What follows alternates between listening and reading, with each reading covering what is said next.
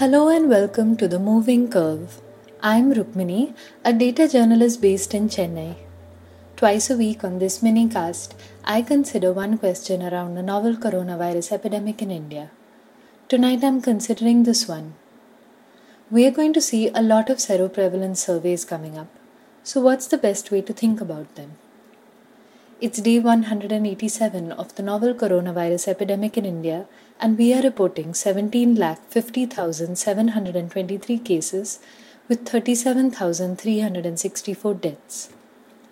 Last week, I did an episode after the Delhi seroprevalence survey, and since then, I felt the need to look more closely at seroprevalence, partly because many cities are doing some surveys, alongside a few national ones being run by the ICMR, and partly because there's now a lot of papers, models, and writing around seroprevalence and how the new findings should change our understanding of the pandemic.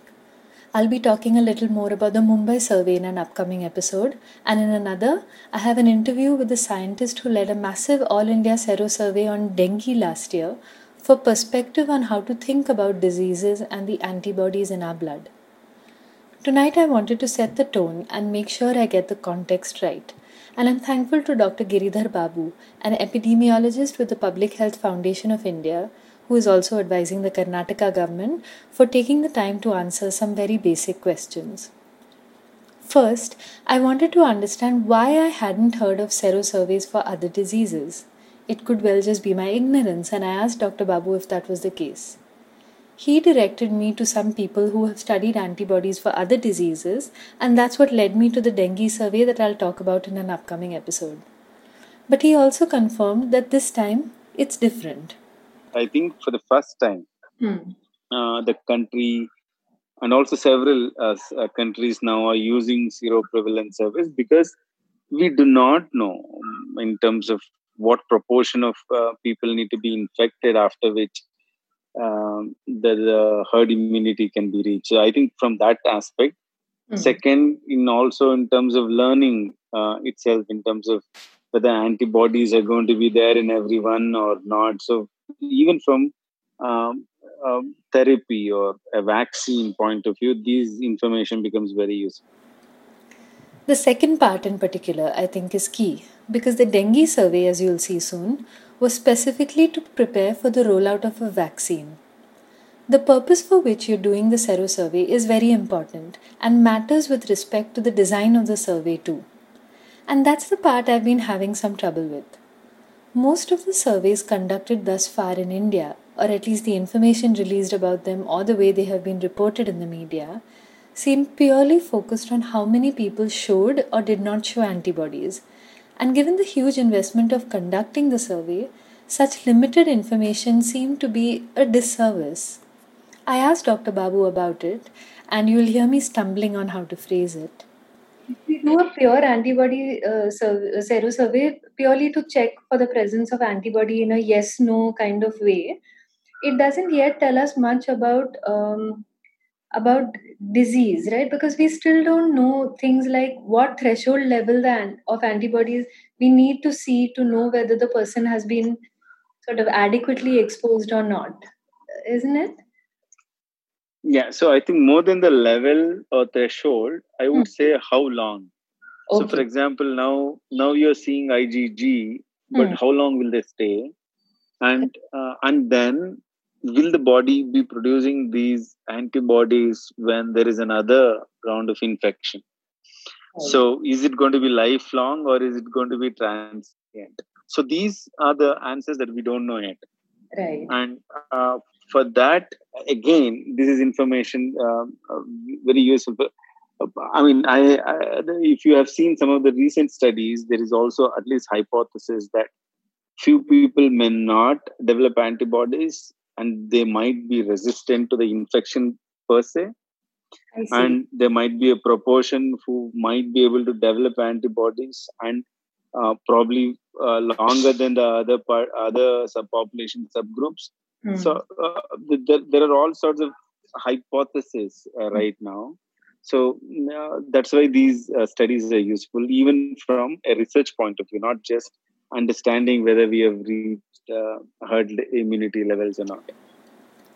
For a Sero survey to be truly useful, to be answering the sort of pressing research questions Dr. Babu mentions, it's going to need to give you a lot more than a headline number. You need to know far greater details in terms of what is the age distribution, what are the symptoms that they had earlier, and several other characteristics in terms of how the sample was selected. All these details are absolutely necessary, even from the public health point of view. None of the Sero surveys so far are fully representative. All the ones conducted so far divide districts or wards, as the case may be, into high prevalence, low prevalence, and so on, which makes sense for an initial research question, but is obviously not how the virus is spread in the overall population.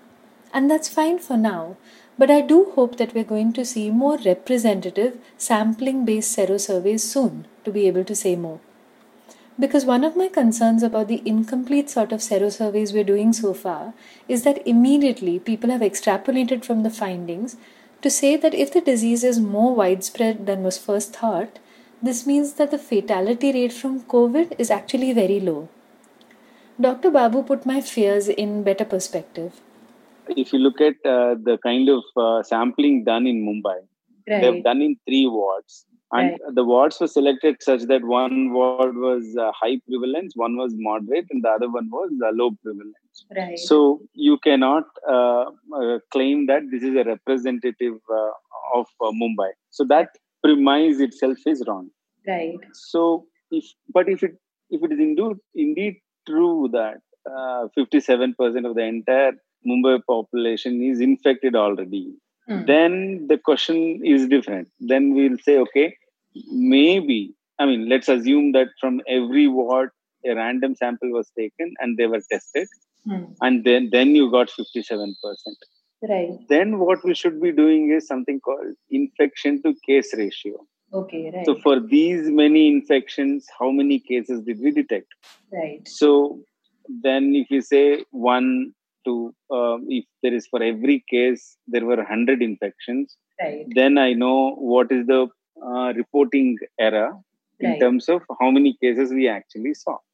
So therefore, having numerator, which is the number of deaths, even if there is an under estimation by 2 or 3 times, and you include that as well, and then put the total number of infections in the denominator based on assumably a representative survey, you will get a lower infection fatality rate, and that's true all over the world. So this is not unique to India. But but extrapolating one set of numbers for the entire Mumbai city is wrong in terms of saying our infection fatality rate is so low, which means either 1 in 1,000 or 2,000 will have fatality from COVID-19. Compared to all over the world, it is 1 in 200, which is around 1.5. So we might be definitely having lower mortality compared to the rest of the nations for many reasons. But will it be this low? We don't know yet. So unless we have a representative survey and done repeatedly across different parts of the country to understand. Finally, I asked Dr. Babu about what these surveys mean for us as individuals. Since the surveys would usually show that a wide swathe of people who had no idea thus far that they were infected turn out to have antibodies, is this information useful to them at the individual level? I think what's useful to understand is that we are only speaking in terms of what is the current decision based on the antibody levels, or even for that matter, antigen testing. What we don't know is what is the long-term sequelae of being a COVID-19 positive versus those who do not have it. So at least the paper which came in JAMA yesterday shows that there is some myocardial involvement in the people who even have mild symptoms. So therefore, preventing the spread of infection might be even more important when we learn from these studies. And therefore, knowing at an individual level whether I'm positive or negative is a useful information, because at least I should be attending these annual screenings for my art, health, and things like that. Right, right. So we are learning it. We will know clearly as we progress. I've linked to the paper he referred to in my Medium post, and you could have a look at it. I hope we're going to get better sero-surveys soon. One way to get better would be to learn from the past and from other diseases. More on that in the next episode. Thank you for listening. This episode was edited by Anand Krishnamurthy. In the next episode, a new question.